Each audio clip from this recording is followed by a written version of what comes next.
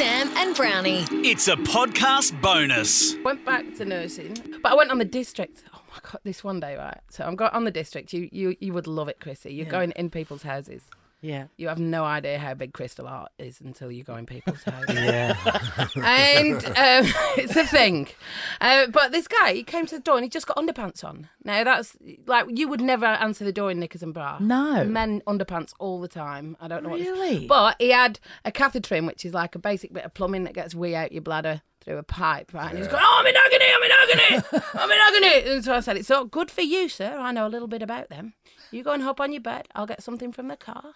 And then I go back in, he's naked now. He's just on the bed naked, but like not thought about lighting, not. Oh my God. Right, so he's just naked, right? And so I just got a syringe and took a little bit of water out the balloon that keeps it in place, and instantly he's not got any pain. And he was like, "Oh, thank you. I couldn't have waited a second longer for the nurse." Who did he think you were? Who did he think you were? Exactly. I was like, I am the nurse. And he was like, oh, his wife was expecting a Hello Fresh delivery. Oh, no.